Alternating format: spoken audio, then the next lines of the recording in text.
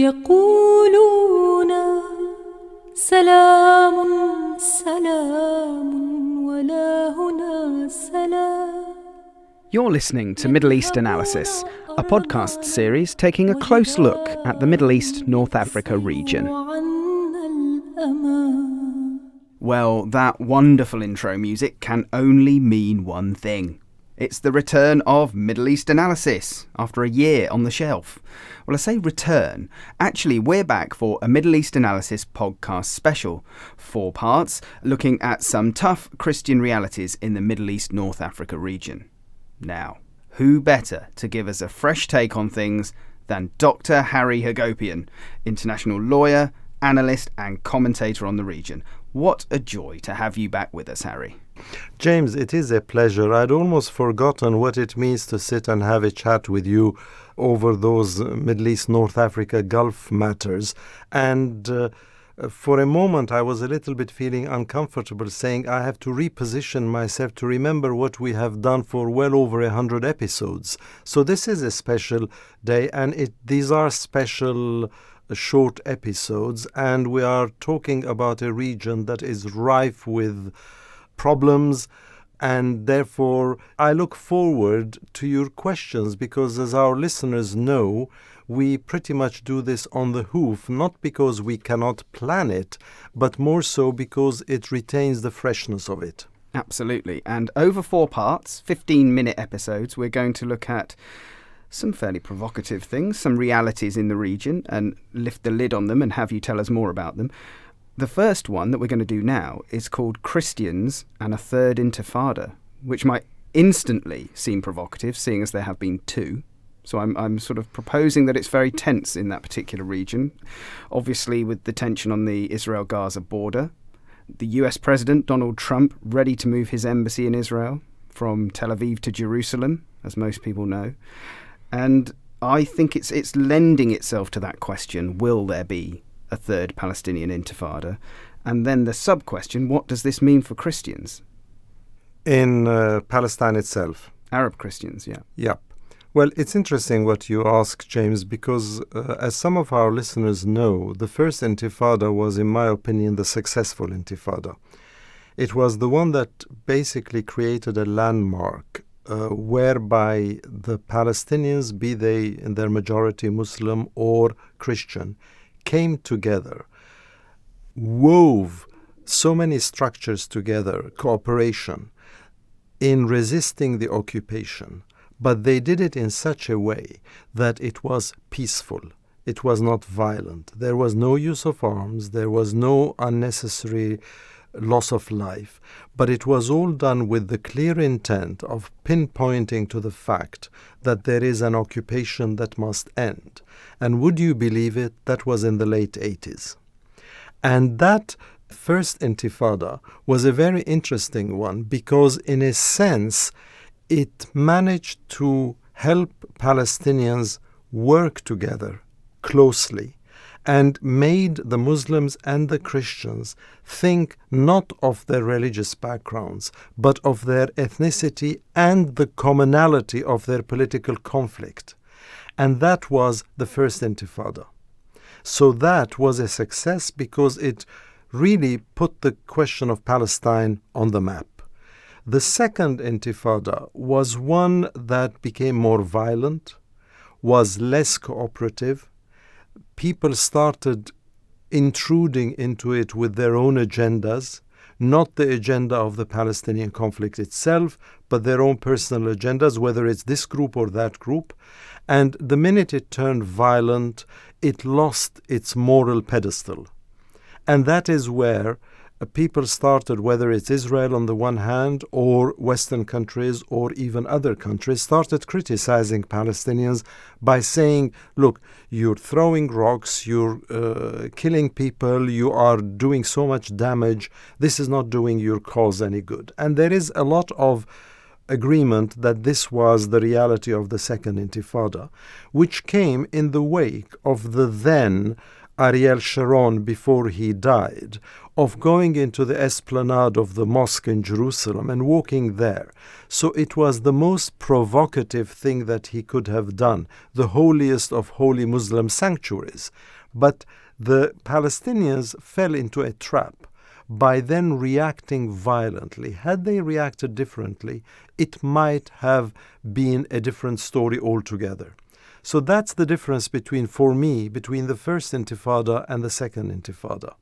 Now, since then, having tried twice, the first time peacefully and the second time not so peacefully, to resist occupation and the loss of land, whether it was, for instance, with the first Intifada, the Palestinians boycotted the purchase of any Israeli products. I mean, that to me is the forerunner of the BDS, or the boycott, divestment, sanctions movement that is going across Europe and the United States today. That happened during the first Intifada. The second one was, no, let's hurl rocks.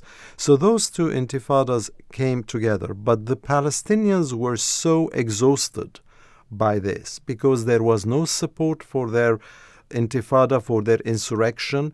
And Intifada is from the word in Arabic yantafid, which means to shake off. So basically the idea was to shake off the occupation.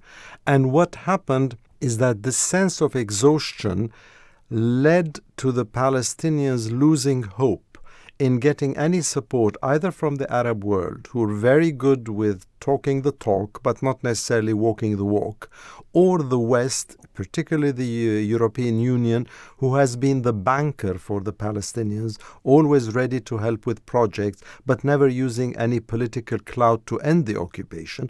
All this has led to a state of exhaustion. Now, all this long-winded introduction of the first and second Intifadas brings me to your question, the third Intifada.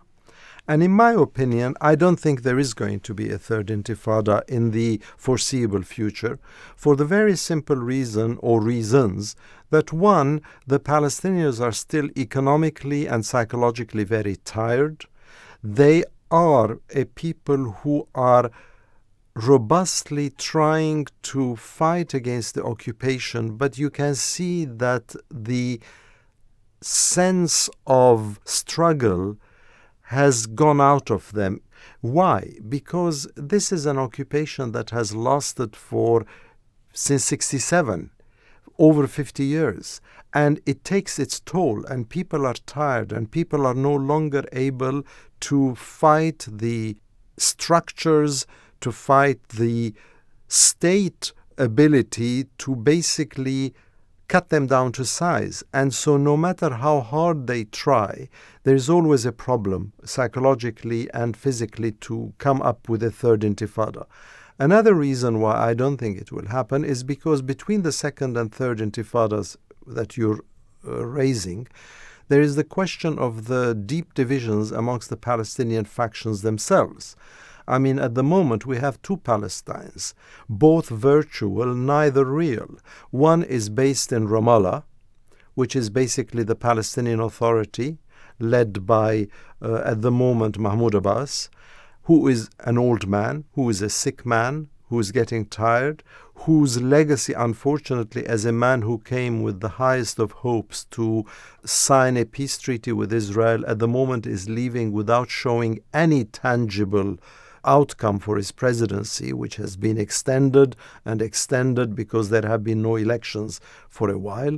And then you have Hamas and other groups in Gaza, which are totally spurned by the international community and who do not help themselves sometimes, either with their statements or with their tunnels and their attacks.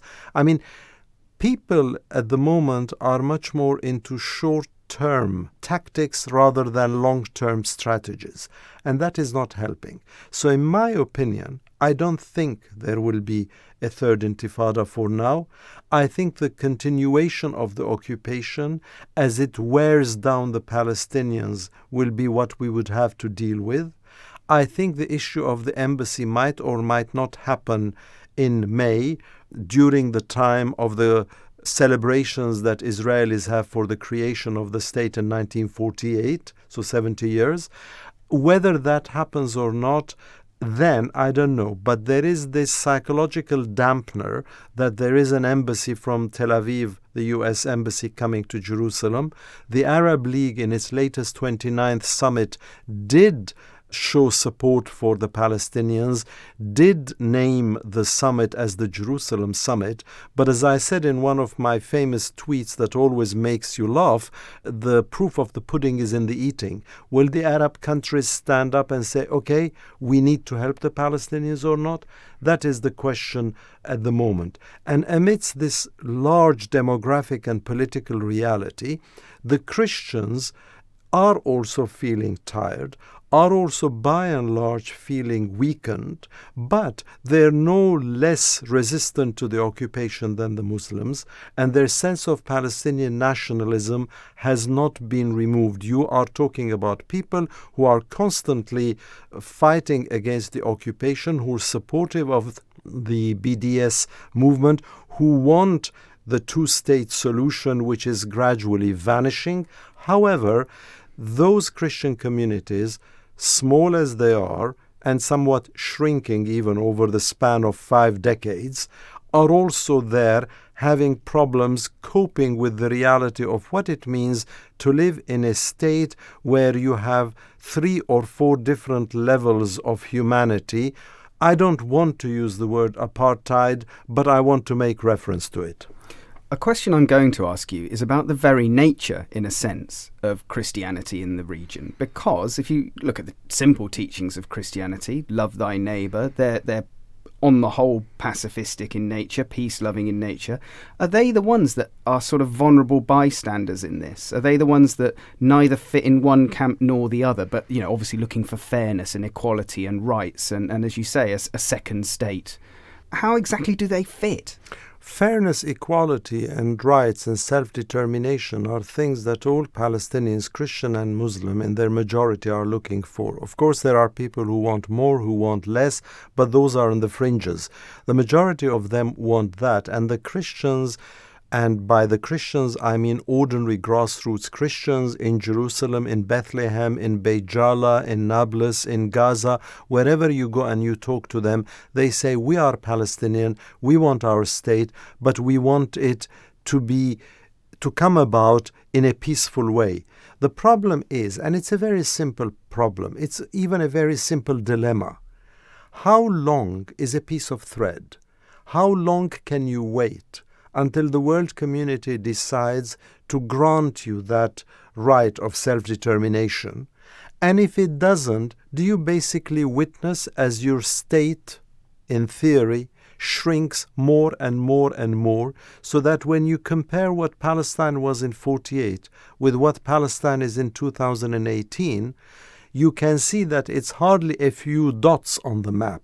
How much longer are they going to wait, be they Christian or Muslim? And one example of that, for instance, is the closure of the Church of the Holy Sepulchre as a sign of protest by the Greek Orthodox, Armenian Orthodox, and Roman Catholic churches, who are the custodians of the Holy Sepulchre, to protest against fiscal and political measures taken by Israel. And guess what?